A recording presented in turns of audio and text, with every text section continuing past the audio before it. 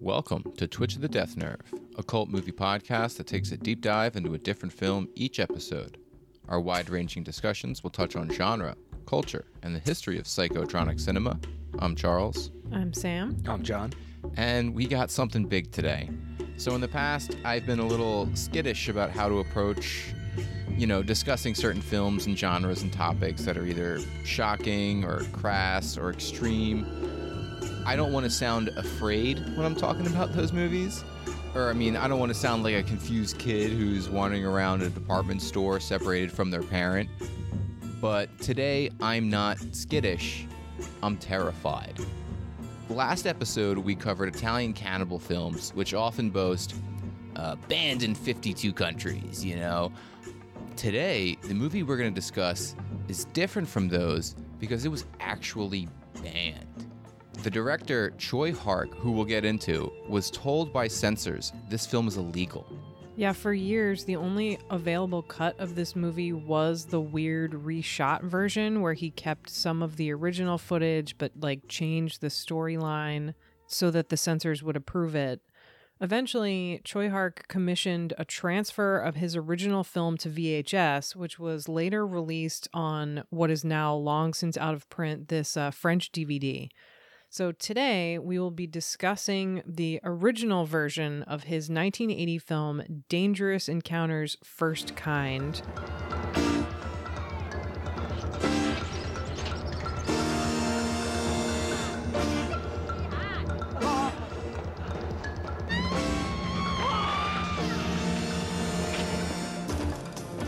Okay, so if you're confused about why Goblin's iconic Dawn of the Dead score was just playing, don't worry. We share your confusion. A lot of Hong Kong movies steal it. Yeah. It's fitting because, in Dawn of the Dead, the very beginning with the TV station, and it's all chaotic. That's this movie the whole time. Yes, that sort of end of the world vibe. Nervous energy, yeah. So it's allowed to steal it. This movie is really difficult to discuss, and it's also really difficult to watch because it's really hard to find this film, and it's so intense. It's grotesque at times, and it's so nihilistic. It's very, very hard to describe, and this is going to be a hard episode to kind of wrangle around. Yeah, so I think we might go into the plot a little bit more than we usually do, just because we assume that most of you haven't had a chance to see this. Oh, absolutely. So Dangerous Encounters First Kind is Tsui Hark's third film. Tsui Hark, famous for being amazing. Yeah, great films. I love fucking Knockoff, the Jean-Claude Van Damme movie he did in the 90s. It's incredible. We Are Going to Eat You, his second film. That's my favorite one. That's the fucking king shit. I still haven't seen it. It's so fun. I've been fun. saving it. You're going to love it. It's Jackie Chan on Cannibal Island. Which sounds incredible, but it's also hard for me to imagine loving something more than Zoo Warriors. Oh, yeah, I forgot all about Zoo Warriors. Tsui Hark has such an amazing career. He's mostly a producer. He produced the Better Tomorrow films. He worked with John Woo with his breakout films, and is just a major player in Hong Kong cinema. And a lot of the movies that he directed, even his most famous ones are the Once Upon a Time in China series in the US. Those are super famous around the world, really. And and this is not our Tsui Hark episode. No. So Dangerous Encounters First Kind is a movie that feels like it was made by a 17-year-old who is fucking hates everything around him for good reason. But it's competent at times, but there are times where it's not competent. It just has this energy that's just so raw, and I don't know if I would agree with that. I think it's not that. Well, at least for me, those times that you're talking about, I don't think it feels incompetent to me. It feels experimental in this really chaotic way that you usually see from untrained, independent, very young filmmakers. So it's amazing that he could tap into that energy.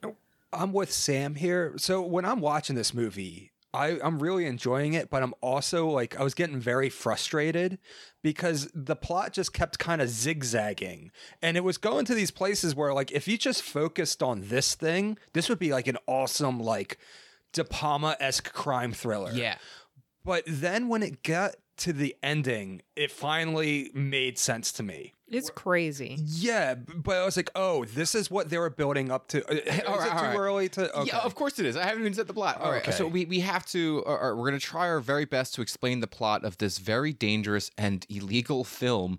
It's not illegal for. It feels fucking illegal to watch, like the way that it opens. So this movie's about. It's not like Child Bride or something. No, Don't get the no. wrong impression. But it is like Columbine 1980. This is what like all those like kids on the internet with like Joker Facebook profile. This is like the movie they should see and not the Joker. Yes.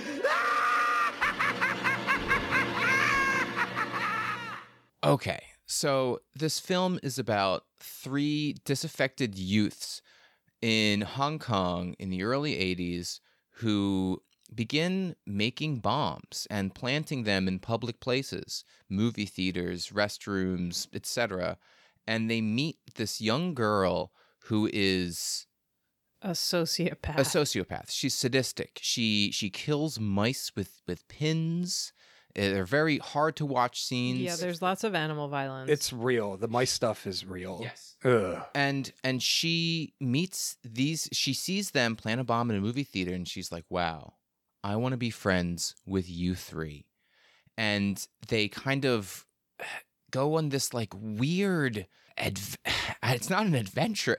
They go on this, oh my gosh, this movie is so Reluctant fucking hard to adventure. describe. Well, they're friends and then they're enemies, but then they're friends again. That's like it zigzags. And there's so many scenes that are just like, it seems as if there's a violent scene that's just thrown in that doesn't add to the plot or anything. Like these random like moments and encounters with other people and other characters that are just there to pepper the film with this like scuzz, this death drive almost. There is this like impending sense of violence happening any minute. Like even scenes where they walk past a character who's watching TV, there will be like a scene of someone getting killed on the TV. Yes. It's like it's yeah. relentless. It's and yeah, like the news is always like kind of playing in the background and it's always the most fucked up shit. And like these kids, like they're very young and they're high school. They're high age. schoolers, yes. Although I'm not sure. So I'm a little confused about her age. So part of what makes it their dynamic weird is the 3 boys seem to come from pretty privileged backgrounds. Like the only one of the 3 who is even given a hint of a backstory is sort of the front runner of the group named Paul, and he's the one who builds the first bomb.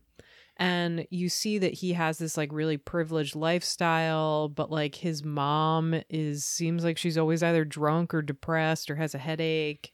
And so it's like he's privileged but neglected.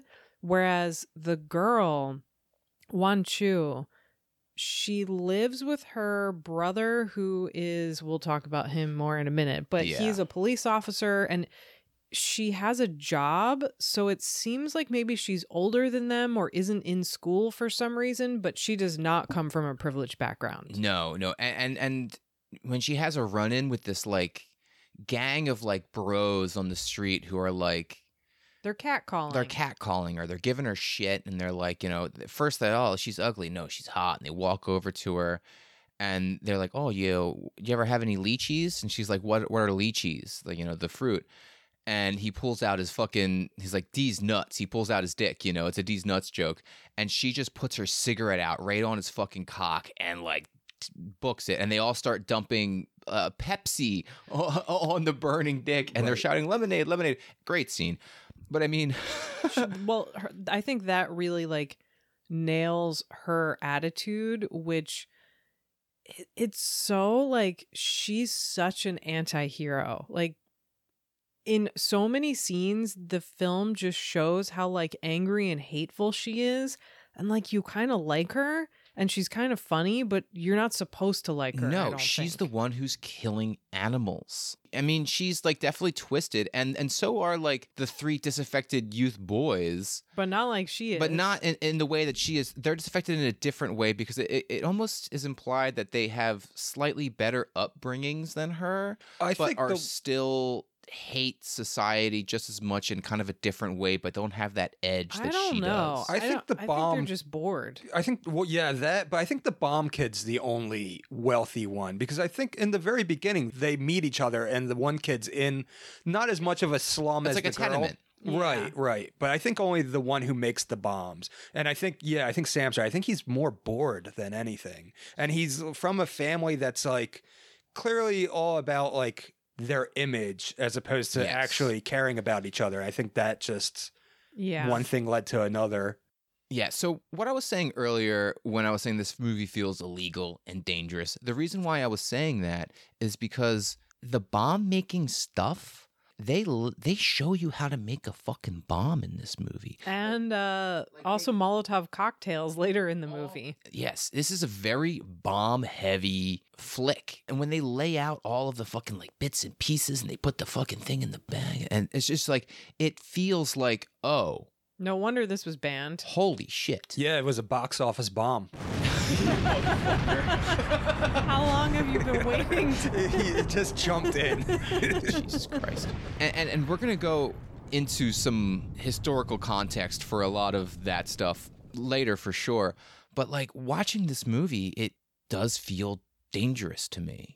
Yeah, it's funny because I think you could draw some comparisons between this movie and Heathers, which is just a couple years later. That's sad. And has sort of a similar vibe of like misunderstood kid provokes other misunderstood kids to violence and there's bombings, but this is like the anti-Hollywood Totally. in every This possible is like way. Heathers meets Bava's rabid dogs. Yes, Yes. Rabid Dogs is definitely one I get a vibe from. And another Eurocrime is, have you ever seen Savage 3 with Joe D'Alessandro? No, but I've always wanted to. It's great, and it even begins with real rat violence, or mice violence, I should say. But it's like Joe D'Alessandro and his 2 friends are bored, and they just go through like Clockwork Orange type, Wow. violence in the city. It's sick. It's funny, we covered cannibal movies last week and now we're more animal. Anyway, Yeah. later in this film, there's a scene where they fucking like, they throw a cat out the window. She does. She does, yes. She throws a cat out the fucking window. So the cat comes in and attracted to the mice. is trying to fuck with. She has this big cage full of pet mice that are clearly like lab mice, like they're all white. And the cat comes in because it's like, oh hey, dinner. Yeah, she throws the cat out the fucking window and it gets impaled on a stake or on like a fence post. And it's not real, but because you just It's saw honey. they just put honey on it. But because you just saw like a fucking mouse die, it's like, oh yeah, that cat just died. But it's not real. But anyway, what the movie does that's so nihilistically brilliant, It's the best. after like 25 minutes after that scene, to show the passage of time, they cut back to the cat rotting on the post. And they do it again a third time later, like just like getting more and more rotted. It's so brutal. But they also come back to the fence because it's like Chekhov's. It's Chekhov's fence for sure. Chekhov's impalement. Yes. This movie does eventually kind of find I don't want to say conventional plot, but it does find a kind of conventional plot. It finds a plot. I It don't know does. if it's conventional. Nothing's conventional about this, but the gang of kids, the girl eventually like kind of, the guys realize that she's fucking off her rocker a little bit, and they do some like crazy shit to a tour bus of foreigners, and and anyway, they kind of have a little bit of a split, and then she goes and throws a bunch of gasoline on them when they're outside. Yeah, and she starts, gets mad and tries she's to got burn them. these like really thick oven mitts on, and she's like throwing fire bombs at him, trying to burn him alive. And the kids strip off their shirts, and they're having this like dangerous fight in the middle of like a fucking like hill or street thing. And then all of a sudden, this car drives up, this like fancy Mercedes, and the guy in it is like this white guy, Australian or something like that. I think he's pretty sure he's Australian. He's some They're either military supposed guy. to be Americans or Australians. Yeah, something like that. And he's like, get the fuck off my car. He doesn't even give a shit. These kids are like shirtless. Like one of them's like burning. He's like, get off my car. And then honks at them. And the four kids put aside their differences because this interloper, this foreigner in Hong Kong, who is this like rich motherfucker, you know, they're putting their hatred of society onto this guy who is a very obvious face for it if you know anything about Hong Kong politics, and start throwing fucking rocks at his car. And then he starts like, yeah, and not just rocks, but like bricks. They start fucking throwing. Yeah, he gets out of the car and chases them down, and then she runs into his car and tries to start it, and he has this little like gift wrapped package that falls out of the front seat. Anyway, the kids come into this package that has millions and millions of millions of yen in these like They're money bank order notes, yeah. in these money order banknotes that can only be cashed in Japan. And these kids are fucking dipshits, and they're trying to figure out how they can cash these. The movie just goes on all these different like. Yeah, it like takes a weird turn, and so the gang of like gun runners or whatever they are. I know that this movie is 6 or 7 years before Cobra, but they kind of remind me of the weird like death cult in Cobra, how they're all these like muscle-bound, ex-military, tattooed bros. Like the head of the gang even has a fucking cobra tattooed on the back of his hand that they flash to instead of showing his face, which is cool. Are you bringing the television cameras in here now? Come on, bring it in! Can't do that. Why?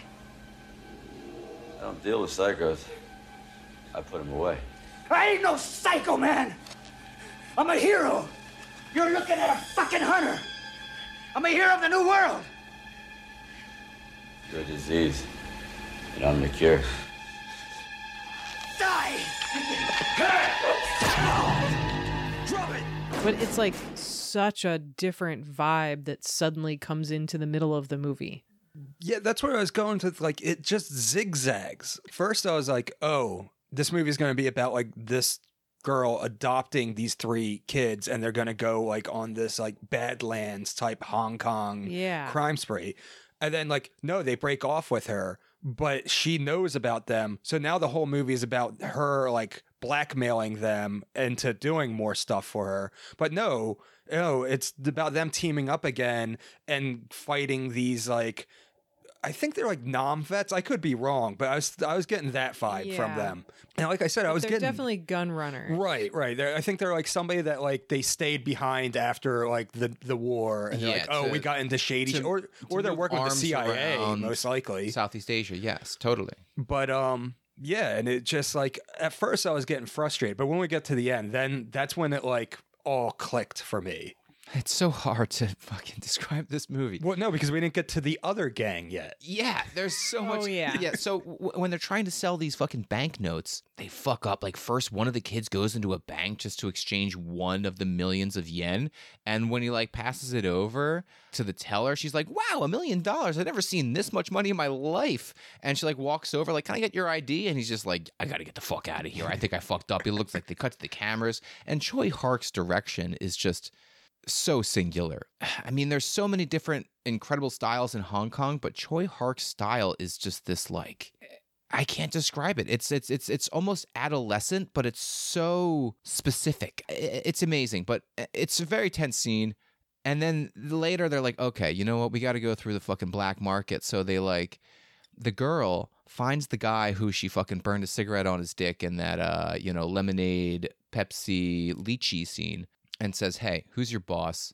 I got 1 million yen here. I got to talk to somebody. He takes her to this fucking DJ guy, and he's like, yeah, all the other bosses are in jail. I'm the main boss. And they get caught up with this fucking gang and they say this turn of phrase that really stuck with me, that the gang says this about the kids because they're going to steal all the money from the kids. They say, you eat the eggs before you kill the chicken. So they have to help the kids a little bit until they kill them. So they're not just going to like fucking take this million. They're going to see what they can get out of these kids. So they kind of bait them along and they get them through all this shit. But the kids kind of know. So like it switches tone yet again when they are taken to this nightclub to meet the boss, who is dressed like it's the 1920s. And the nightclub scene is like pure Choi Hark. I guess to me, the thing about a lot of crime movies and even horror movies made in 1980 is that they wind up kind of feeling still like 70s movies. This one feels like it's out of time, like it's made in like 1985 or 1986. Yeah, there's like Michael Mann vibes. And I think you get some of that because Choi Hark's use of music, he uses fucking Tangerine Dream in one bit. Like, yeah, there's so much good. There's this little bit of music, and there's not a ton of music in the film, but there's this little bit that almost sounds like a Smiths song that's instrumental. It's amazing. But when they go to the nightclub and they get involved with what I think is clearly a triad, it's like they know that they're walking into trouble, because a little bit ago I was talking about how there's a scene where they make all these Molotov cocktails. And so they go to this money exchange with bags full of Molotov cocktails. oh my gosh, there's so much fucking fire in this movie. That parking lot, like, gang The like Warriors Molotov cocktail style. war is Oh, so it's cool. good. I know, it feels like a fucking like the Warriors gang fights, but like with this like Hong Kong cinema danger to it, you know, where the Warriors is like fun, you know, it's like I Robo. don't know, the Warriors has some dangerous moments. Yeah, for sure, but like, Honestly, this is more Deadbeat at Dawn than the Yes. Warriors. Yes. oh my gosh, yeah. That is a great comparison. It really does. It feels like this would be someone's first film, but it's his third. Which is so wild. Yeah. Although the way that the parking garage fight is shot from so many different angles and the camera's moving, there's no way you could do that as a first-time director. It's No, like he no, knows. You can see Yeah. in moments like that, like how talented he really is. Truly. And I think that he was almost feeding off of the energy of the film, you know, because it's about Yeah. these like disaffected youth, and it feels like it was made by one. Yeah, and we're gonna get into this later for sure, but this Yeah. movie is a reference to like the 1967 riots that happened in Hong Kong, that happened when Choi Hark was 17. So like he experienced a lot of these bombings firsthand at that age that these kids are in this movie, and I think he just went into that mindset when he was making it and just got it perfect. Well, yeah, but there's no melodrama. It's never trying No. to teach you a lesson. It's No. never, No. you know, And like it's- that's what keeps it Yes. that tone. This movie is anarchistic, but like lowercase a anarchistic, you know? It doesn't have like There are no like clear politics. that no, it sides no, with. no, no, no, no, no. Like, and the kids don't have politics either. They just want to blow shit up and destroy things. I mean, they recognize that there is this. It's like a death drive in Hong Kong where every single force of power is there to choke them, be it the police, be it the gangs, be it the fucking British Crown, the colonial overlords, or the fucking other foreigners who are in there fucking getting their bags. Like, every single person is there, and this death drive is just like so deeply embedded into Hong Kong culture. And so many movies that come out of this time are like celebrating Hong Kong as this great place to go and visit. Diddly-doo-doo-doo. And this one shuts down all of those notions, which is why I think that death drive is perfectly encapsulated in the ending in the graveyard, where they have this fucking showdown where it's just death is all around them, and it's the most fucking brutal ending where like it's just it's so hard to watch. And but we have to talk about the shootout at Wan Chu's house, and we also have not yet mentioned her fucking brother. Lole. Yes. Lole. As it turns out, one of the guys from this gang of gun smugglers hangs out at the Triad bar. And so when the kids come back with all the money that they stole from the like teenage crew, he recognizes one of the notes and is like, wait a minute, where'd you get this? And so that's how he finds out where Wan Chu lives. and they basically go to get their notes back and to get revenge. She, meanwhile, has gotten into a fight with Lolay, who beats her for misbehaving and then handcuffs her to the window in their house with a zip tie. So she's like tied up and can't get away. All these dudes with guns come in just as Lolay is coming back from work. And so there's this wild like tenement shootout. It's so crazy. Do you think that it's supposed to be like she's one of her mice now? Yes. She's trapped in her cage. That's Oh, 100% yeah. what's going on. Yeah. Yes. And she eventually, at the end of this scene, falls out the window and gets impaled on the fucking... Just yeah. like right next to the cat that she Yep, killed. just desserts. Hoisted on her own petard, as it were. Do you guys think this is an inverted Zero Woman? Where if Zero Woman was the villain rather than the vigilante hero?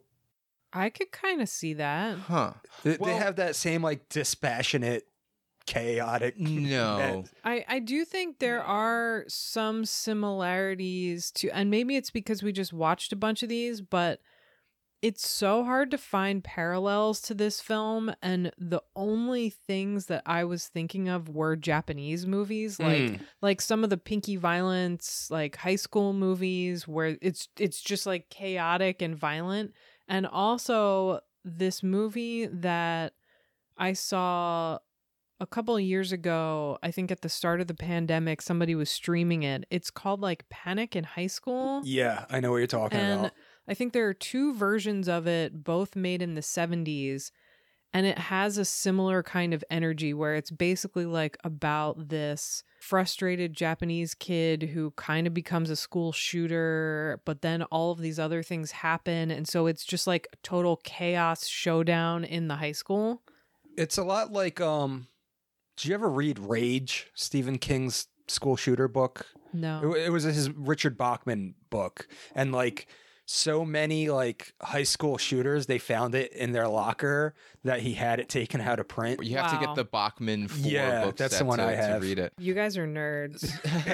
The reason why I don't think this is like an inverted Zero Woman, though, is because, like you said in that episode, detachment is her superpower.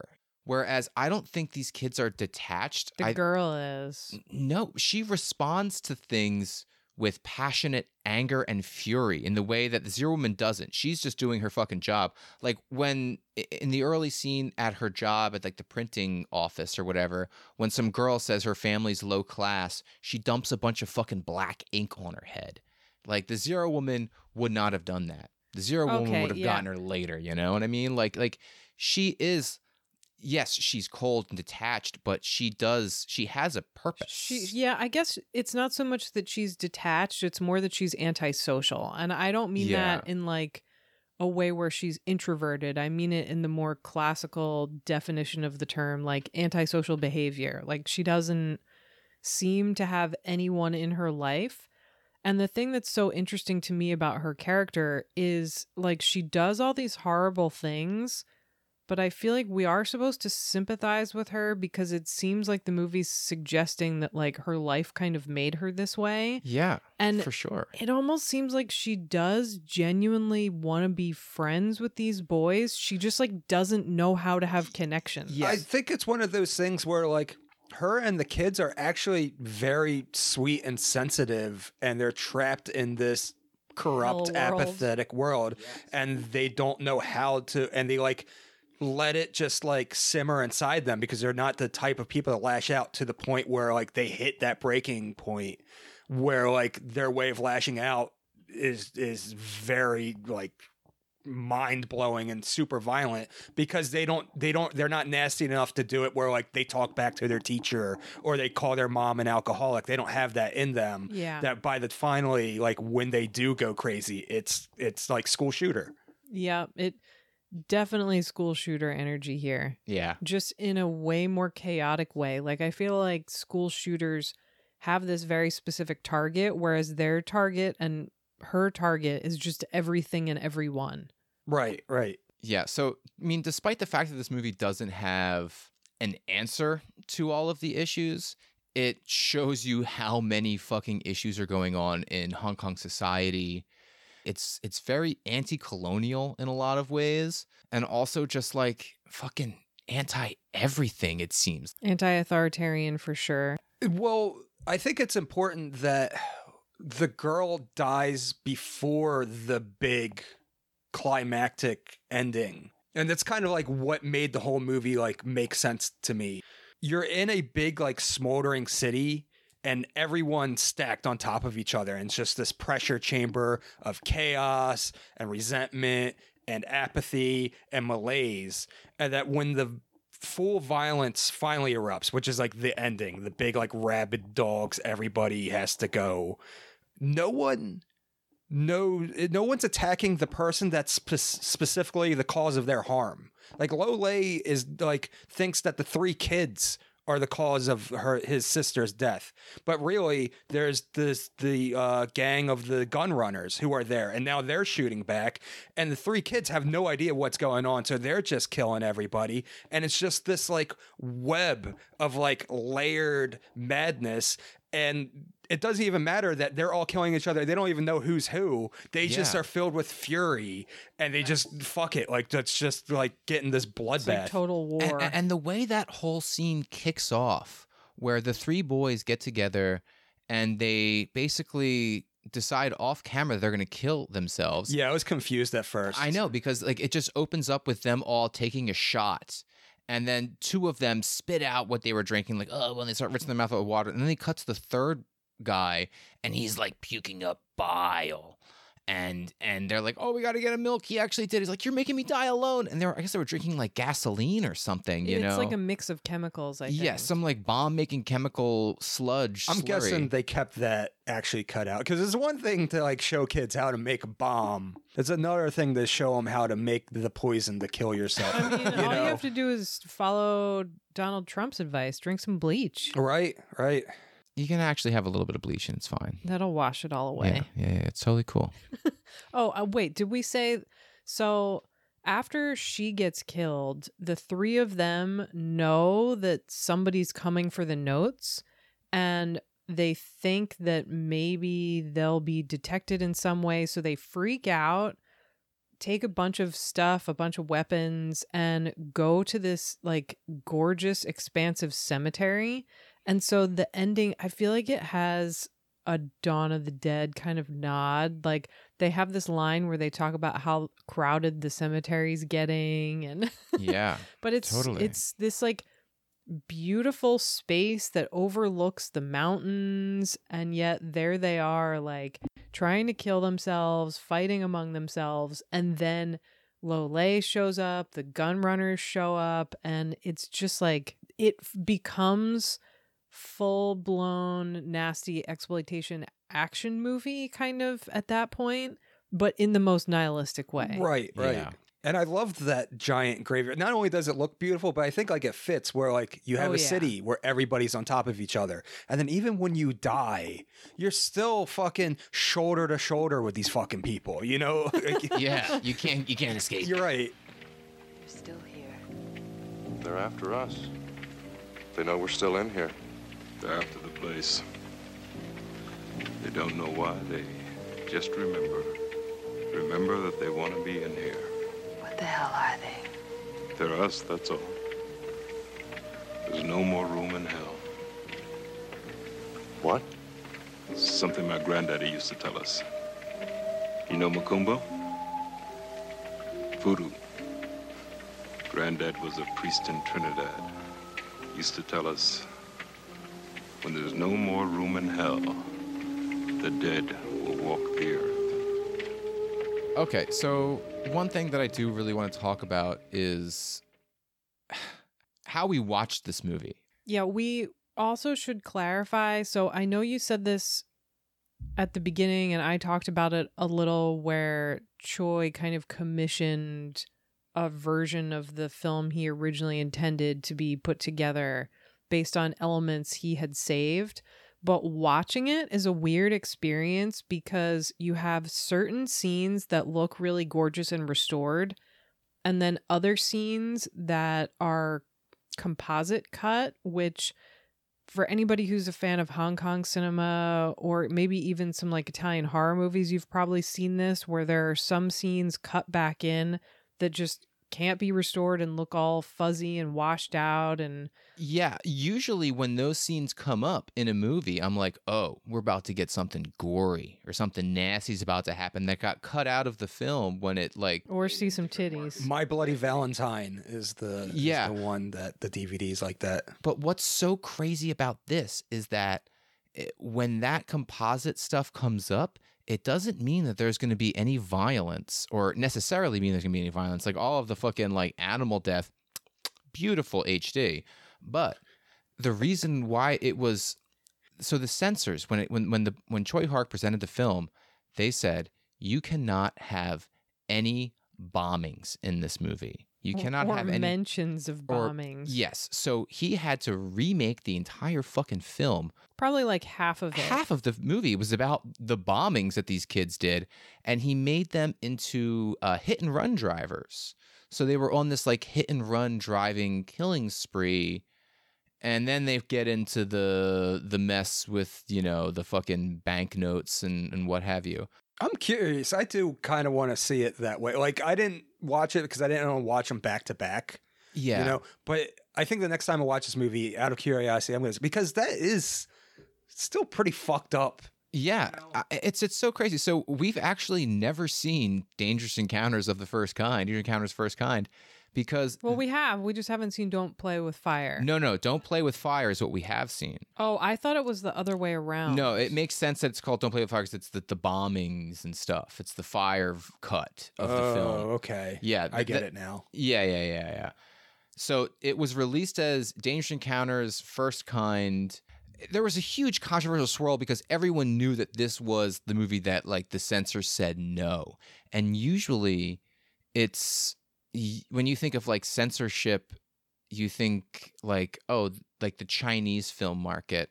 They censor movies because they like mention ghosts, or they're like pro-capitalism, or for whatever reason they want, they can just like censor your movie or say like it's not getting a release over here. Yeah, they hate the supernatural. But like Hong Kong is often thought of as this like bastion of free speech. It's the place where you can make whatever crazy category 3 movie you want, you know, fucking go nutso butso.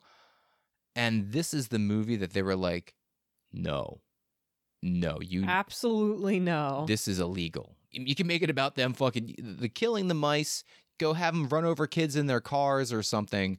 No bombs. Yeah, it's wild. And I don't know, I think this is such a complicated topic because so often, I think especially in America, there's this mentality that like, why would you want to live in a socialist country or a communist country?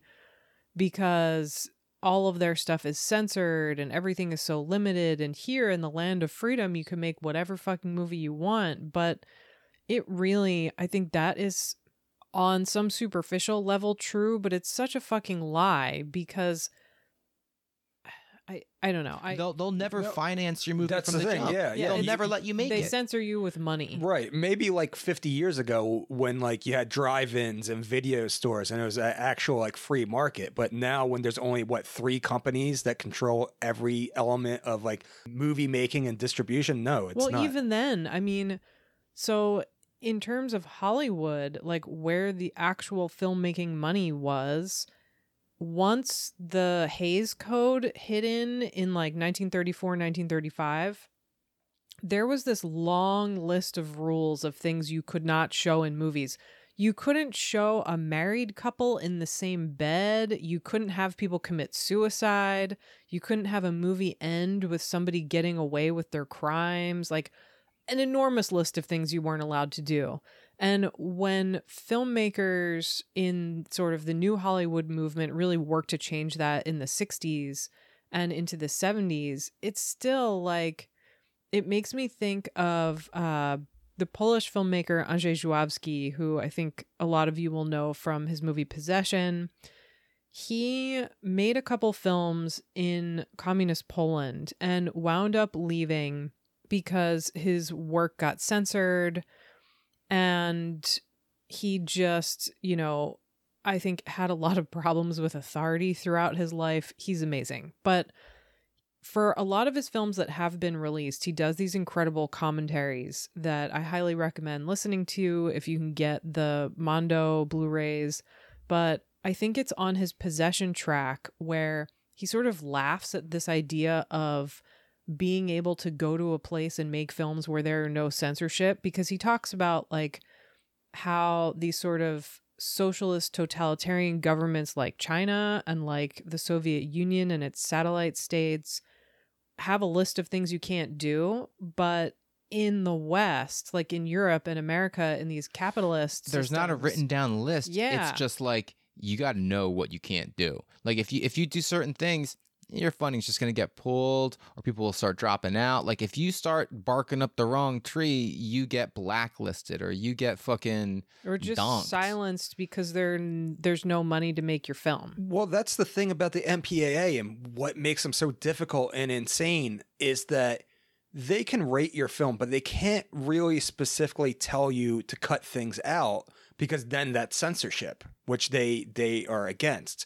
So like they kind of like hint at like you can't have too much of it. Like they do things in percentages. Yes. But like they make up the rules as they go along too. Like Totally. there's no like set like don't do this, don't do that, and it's and, just and that's why like free American countries, Free it's- speech isn't real. It doesn't exist. It's self-censorship It's is a the only dream. way. Like you have to censor yourself. You have to like you do the thing and it's your choice.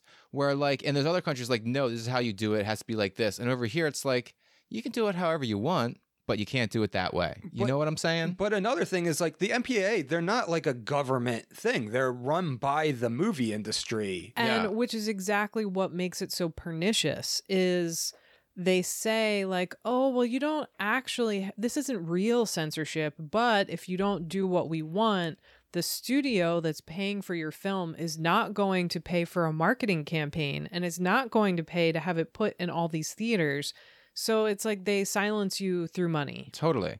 But to bring it back slightly to Dangerous Encounters First Kind, I mean, there's a reason why this movie was censored. Well, they were like, Choi Hark, you cannot release this.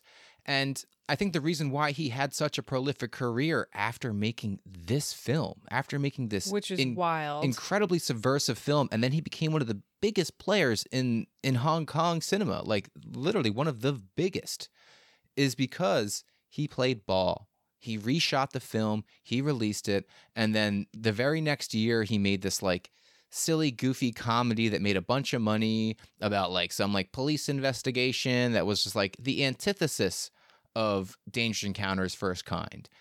But anyway, what I'm getting at is the reason why this movie was so censored is because it was playing on a very real, pretty recent event that happened in 1967 in Hong Kong. Do you know anything about the Hong Kong riots as they're known in 1967? I don't know much about Hong Kong at all, honestly.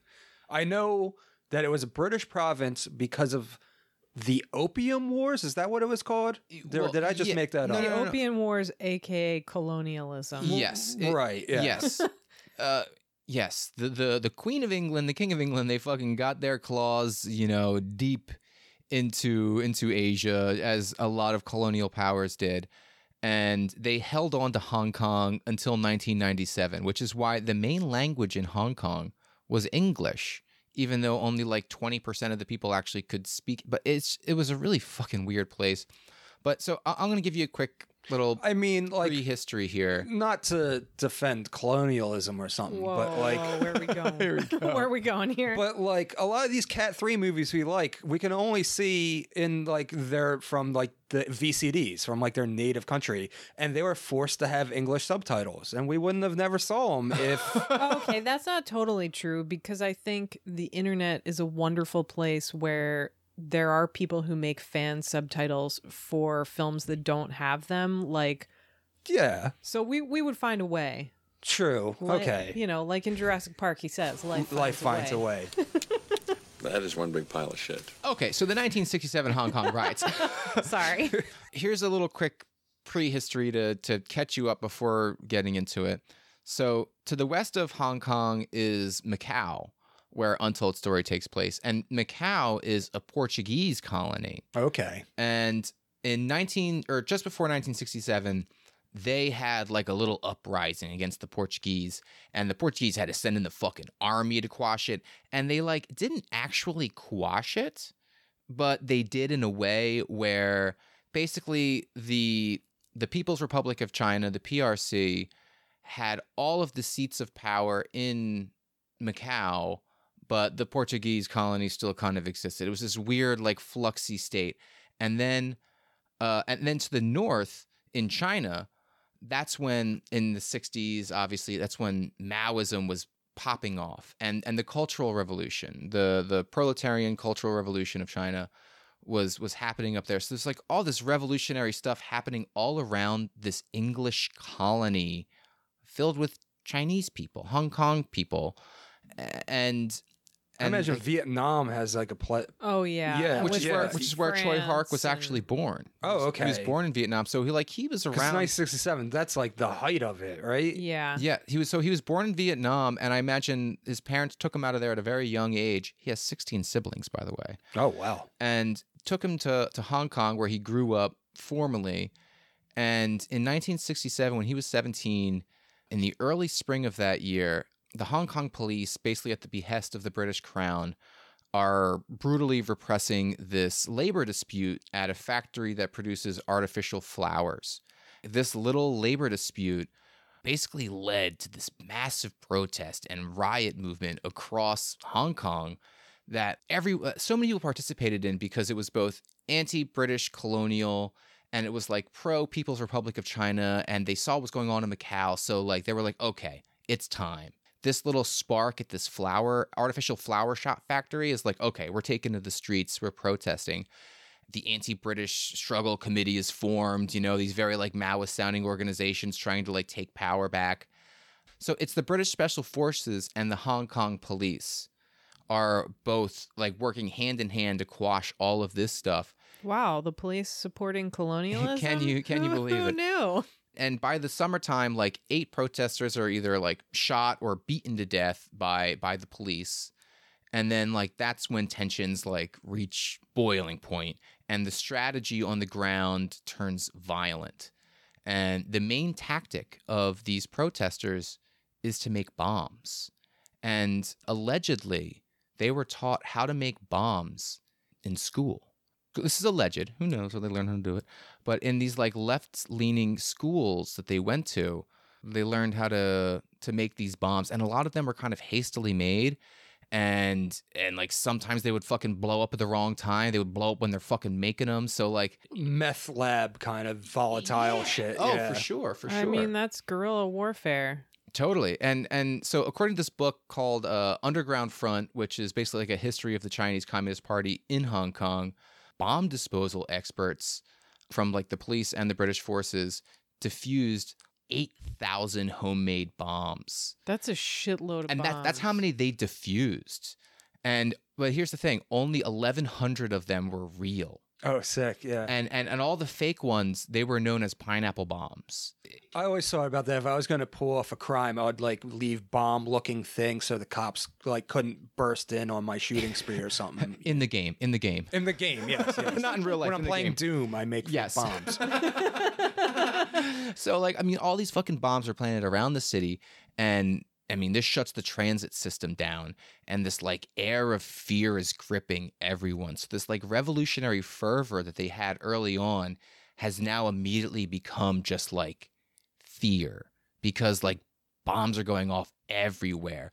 And by October, like 51 people are killed, 22 of them are by the police, 15 by bombs, 832 are injured, 5,000 people arrested, 2,000 people convicted, and it all ended because some like high-ranking figure in the PRC in China, People's Republic of China, said like, "Stop, Can you cool it with the bombs? stop planting bombs. It's not helping," and that basically made everyone kind of like hate communist China. because they blamed them for this like bombing wave that took over the city. I mean, it was a little bit their fault. And think about this movie we just watched. That nihilism of everyone is out to get you. From the fucking the communist revolutionaries to your north to the every single Your neighbors. everybody. Like there is no one in power who has your interest, who they actually are diametrically opposed to your life. You know, it's just it's so anarchistic.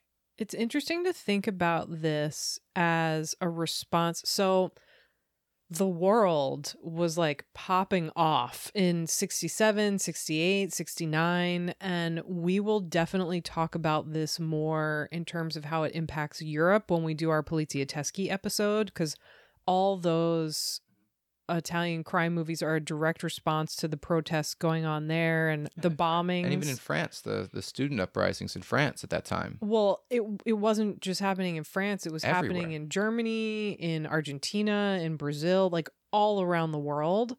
And so it's interesting. Like there are so many movies made in the late 60s and early 70s by like I mentioned earlier, Andrzej Żuławski had to leave Poland because he made this movie called The Devil that is set in the 1800s that's all about the riots happening in Poland. And the censors could see through what he was trying to do and were like, yeah, no, buddy, you can't do this. So it's like interesting to see a movie from 1980 and think about it as a reflection of those events in the late 60s. Yes, and the reflection, I feel like Choi Hark's take, I mean, I know this is definitely crass, but his take is like, all this shit sucks. Still true. Everything fucking sucks. Yeah, I mean, that doesn't mean that has to be like his life philosophy. No. It's just like him getting out a little bit of that bile that this Totally. inevitably fills you with. I imagine this was a very cathartic film to make. Yeah. I don't know if it's cathartic to watch though. Absolutely No. not. No, to watch it is a No, I mean, like it must feel good to pull some Gigi Allen shit, but like your friends standing around you, not so much. Yeah, which we didn't mention, and I meant to bring it up, but I just needed to acknowledge the girl who plays Wanchu is this actress Chenchi Lee. She is so central to the film, I think, being as successfully hateful as it is. yeah. And she is in, which it's like everybody in this movie, they're in other things. Like one of the kid who makes it to the very end of the movie, sort of. He's the like one who dying drinks of- the poison. Yeah, he drinks He's the poison. one that makes it. Paul Che, he was in other Choi Hark movies like and other Hong Kong movies that we love, like Lucky Encounter, which we've talked about before. Oh. He's in Lost Souls. I love Which is Lost Soul so much. Our I'm so I haven't seen it yet. I'm scared of our that Ho one. Menghua episode is coming eventually, but it's like usually when we talk about Hong Kong movies amongst ourselves and on this show, we talk about this like network of how all these actors we love are in all these different movies, and it's like you get to watch your friends. And or like, you know, in your head that people that you've decided are your friends. But here it's like, even though they are in other movies, like she's in fucking Spiritual Boxer and Cleopatra Jones. It's like, She's in Cleopatra Jones? yeah. And Wow. and so like the way the characters look and are written, I think she just is in a small role. I think. Are you sure it's not the second one? Because I think the second one. it's the second one. Yeah, yes. and the Casino of Gold. Yes, or something. yes, it's that's the right. second one. Yeah. You guys are the nerds. Y'all are the fucking nerds. No, because the first one like stays in the States. The second one she goes to it's Hong the Kong. second one. But like the way that they appear and act in this movie, it feels like, I guess my point is, it feels like it's not connected to other Choi Hark movies and other Hong Kong movies, even Yeah. though there are all these other like brutal crime films in Hong Kong. Totally, This like- feels like its own Yeah, weird Well, thing. I know, like you said when you were talking about the Hays Code, I know in Hong Kong, at least in that time, they were similar in the sense that bad guys couldn't get away. I think they had that rule. Sort of. I mean, it was more so. I'm thinking like Triad. pre-Cat 3. Yeah. I think it's all about triad guys can't get away. Yeah, because in some of the like Shaw Brothers films do have downer endings on like rare occasion, but like I think that it's mostly when they're trying to sell them to China or to any other markets like outside of Hong Kong. They kind of watch it because Hong Kong was basically fucking Britain. It was Britain's fucking death grip hand holding on to a city and making it like a playland for stockbrokers and shit. Like they got fucking McDonald's there and shit. Which is wild because over there in the UK, censorship's super heavy. Wild. Yeah. Super heavy. It's crazy to think that I'm sure at some point we'll do an episode on video nasties because there's some really great ones in there, but it's crazy to think that like you still have trouble finding certain films in England because the censorship goes so deep. One company's finally releasing House on the Edge of the Park uncut. It's been like 40 some years since it came out and it's like a big deal to them. They're like, finally, we're going to release the uncut. Well, I think that's what happened. So 88 Films, who are this British company that I do commentaries for sometimes. Also, if you like Hong Kong movies, they've been putting out a lot of them in the last couple of years. But I did a Gestapo's Last Orgy commentary track for them, and apparently they ran into a problem with the censorship board where the censors were like, no, this movie cannot be released uncut here. So they had to transition to also releasing films in the States because of that. Wow. It's like, it's 2021. You're really that scared of this like dumb Nazi exploitation movie from the 70s? Like, come on, like, England. As much as I want America to just fucking sink into the ocean, I'd love it if it happened right after England. If they went first. Yeah. Mark Kermode, they're the BBC's like big film critic guy. When Last House on the Left was finally coming back like for another re-release or something, he was trying to like make a case for it to finally get released uncut. It's like an important movie and thing like that. Yeah. And at that point, it was cut by like 57 seconds. So he goes to like their like censorship board and pleads his case. And then a month later, hears about the release. And then he's like, now they're cutting it by 1 minute and 30 seconds.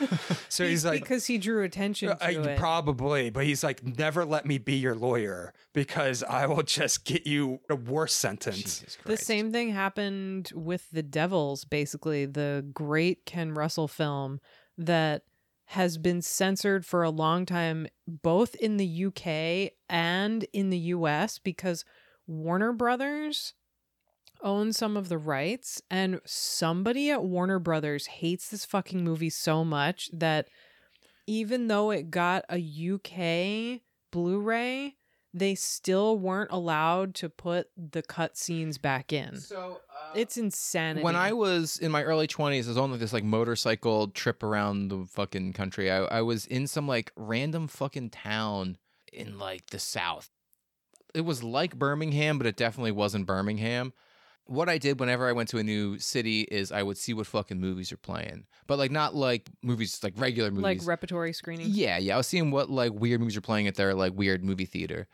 When I was in a city that was like Birmingham, but not Birmingham, the Devils was playing and they were advertising it as like on 35. Whoa. And they were saying like, this film, it's never going to be screened again, blah, blah, blah, blah. There's all this like hoopla about it.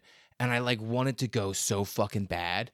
And like for some reason, I think the person who's like putting me up was like, "Oh, sorry, I have my dog. You watch my dog or something like that." And I was like, "Okay, I'm staying in your house. I gotta like hang out with your dog or something while you're gone." So I'm like, "I'm not seeing the movie. Whatever. I'm sure it's not actually never gonna get screened again." And I still have never seen it. Oh, I've never seen The Devils. Yeah. Well, you know why? Because I thought I was going to watch it on 35, and I didn't watch it on 35, and I'm thinking like, okay, maybe. One of my greatest life's regrets is just before he died, there was this really wonderful Ken Russell kind of resurgence, and people had all these like festivals around the world in his honor, and they screened The Devils with him there at the Toronto Film Festival. And I was like, okay, it will only cost me a couple $100 to go for the weekend. I mean, I was broke and in my 20s, but it was like, this is a once in a lifetime opportunity. And Credit cards, baby. oh my God. Max them out. No, don't believe in credit cards. But I talked myself out of it. I was like, okay, it wouldn't be responsible to go. Maybe it will come here soon. And no. Biggest regret. Even Batgirl's mad about it. Yeah. Wow, this fucking cat's got. I'm gonna throw this cat onto a fucking spike in the backyard. But I know that we only mentioned The Devils coincidentally, but I do feel like it's one of the few films that reminds me of Dangerous Encounter in the way it was treated in terms of censorship and also how dangerous it feels. Like, wait till you see that. We got to do a Devils Wow, episode. I can't wait to watch it. I was late to the party for The Devil, so I watched it for the first time during the pandemic. And it was just like, yes, like fucking Oliver Reed just going. It's so good. Nuts. Devils Burn. An explosive film. Absolutely brilliant. ABC TV. Superbly, frighteningly effective. Time magazine. But of course I can prove nothing. This Mother Superior may be little more than a hysterical nun. Exactly. Mere conjecture. And what form does this incubus take? The Devils is not a film for everyone. Vanessa Redgrave, Oliver Reed, in Ken Russell's film of The Devils. Is there anything else on Dangerous Encounters that you guys want to touch on, or Troy Hark, or any of this stuff? I feel like it's such a hard movie to fucking discuss because it's like you said, it zigzags all over the place. Right. It's such a dense film, and it's such a mean movie, and there's so much history to imbibe along with it that like it's really hard to discuss. His career is so colorful and like Wild. Yeah, so many different movies and so many like other talents he worked with. I mean, like John Woo, Of course. and of course comedy legend Rob Schneider. Oh my God. Oh my God. Yes, he works with Rob Schneider. So like yeah, like he really could like had an eye for like special people. And Paul Sorvino, who appears to not actually be on location, but is like green screened in from New Jersey. It's funny. We're talking about the wonderful 1997 action film Knockoff, starring Jean-Claude Van Damme, the Brussels from Muscles. Strike that. Reverse it. Which it's funny.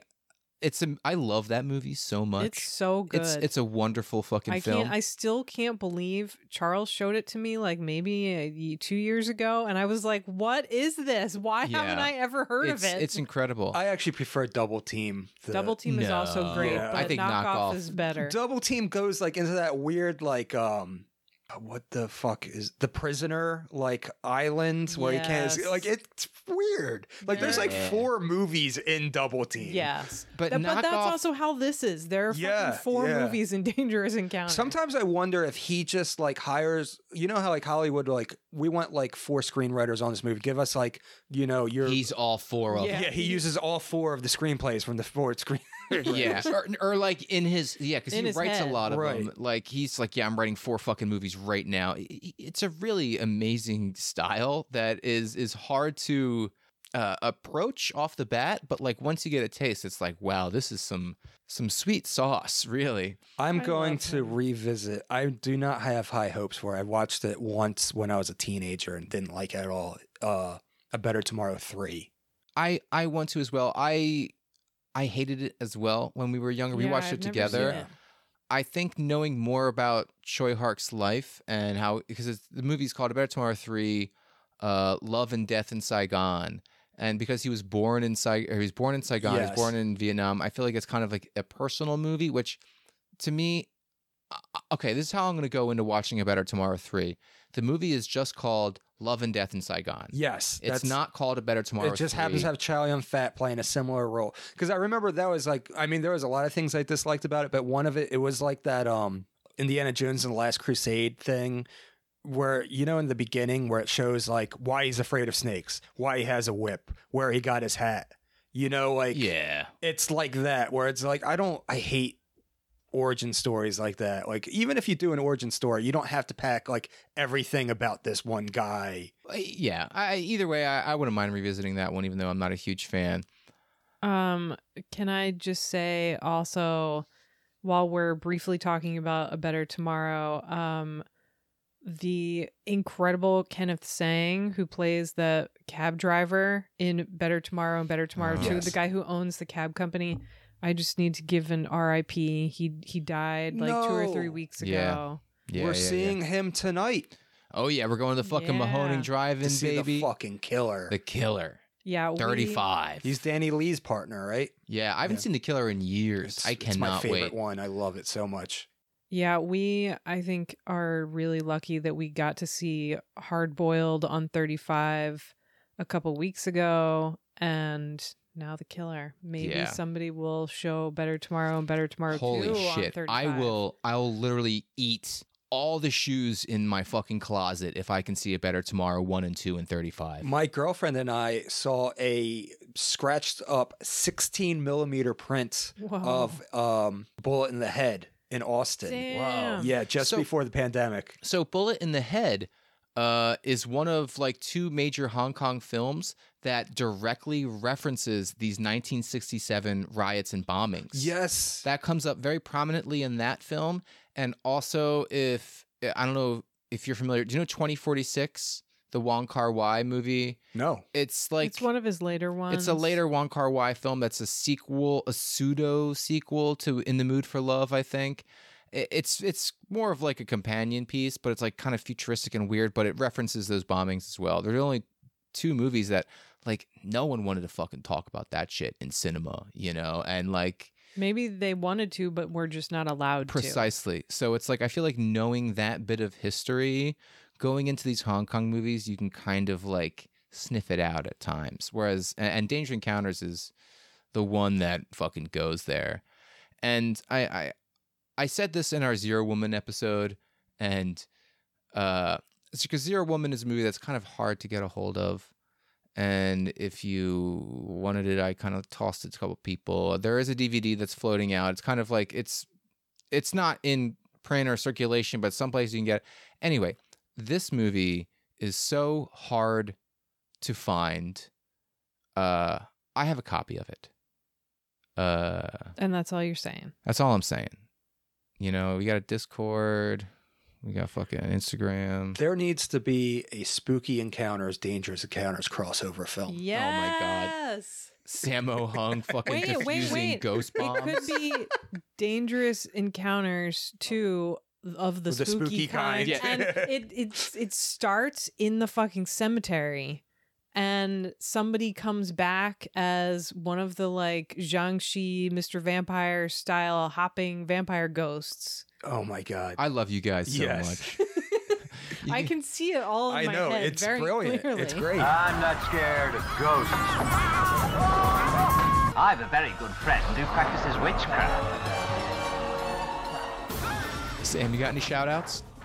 So I have a plug. I was a guest on this podcast called Force 5, where what they do is every episode they invite somebody on to talk about their top 5 blank film. Yeah, I know that podcast. That's a neat one. Yeah, so I talked about my top 5 favorite war films. Most of them are World War II movies, but there are some other things in there. Do you have Battlefield Earth? Star Wars.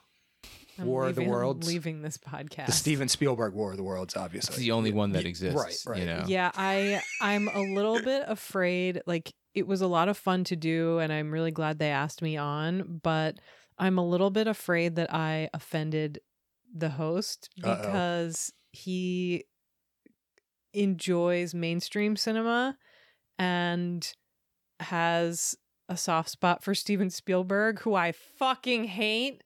And so I tried to restrain myself, but it was hard. Did you know that Choi Hark is known as Hong Kong's Steven Spielberg? That is the most insulting and untrue thing I have ever heard. I mean, long, successful career, various genres. Yeah, honestly, I think every fucking Steven Spielberg could never make knockoff. Here's something that fucking that white critic people love to do whenever like like, you know, a black or brown or fucking Asian filmmaker is doing like good movies, they're like, oh, it's the Steven Spielberg of Doodle Doodle. Remember they're calling M. Night Shyamalan Steven Spielberg? I think that's just like some weird fucking white thing that they're like, oh, hey, look, we found a fucking black Steven Spielberg over here. You know? I can see it with Shyamalan because like he has that schmaltz, that Spielbergian schmaltziness. Yeah. But because they're both kind of bad. Jaws and Duel. Accessible in a mainstream way. I mean, I love Jurassic Park. Jurassic Park's those are the three. That's all you need, really. So, John, is your only shout out this week to Jurassic Park? The new Jurassic Park movie? Jurassic World 3? Baby. Oh my gosh. Where everyone wears high heels? Is it Jurassic World 3 Jurassic Park 6? Is that like the full title of it? God. It's Jurassic Park 6 : Jurassic World 3. Okay. I got a fucking colon for you. So we started doing a extra episode, but that comes out between our main episodes, the happy hour, as we're calling it. It's not very happy so far. We'll see how it goes. And if you sign up for Sam Deegan's Patreon, you'll get our episodes a week early, an extra bonus episode every fucking other week, where we talk lots of additional shit on things that we hate. They're pretty loose. These bonus ones. Yeah. We love you, Cinepunks. Liam, you're a fucking king. Josh, you the fucking man.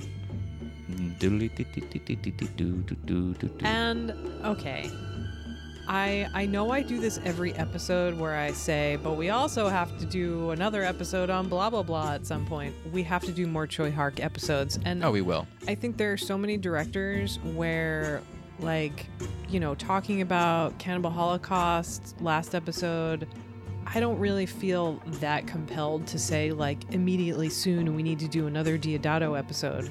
But, like, Choi Hark, his movies are all so fucking different that, like, yeah. Oh, he's incredible. He really is. Start with some of the more accessible ones. Yeah, Danish Encounters should not be your first Choi flick.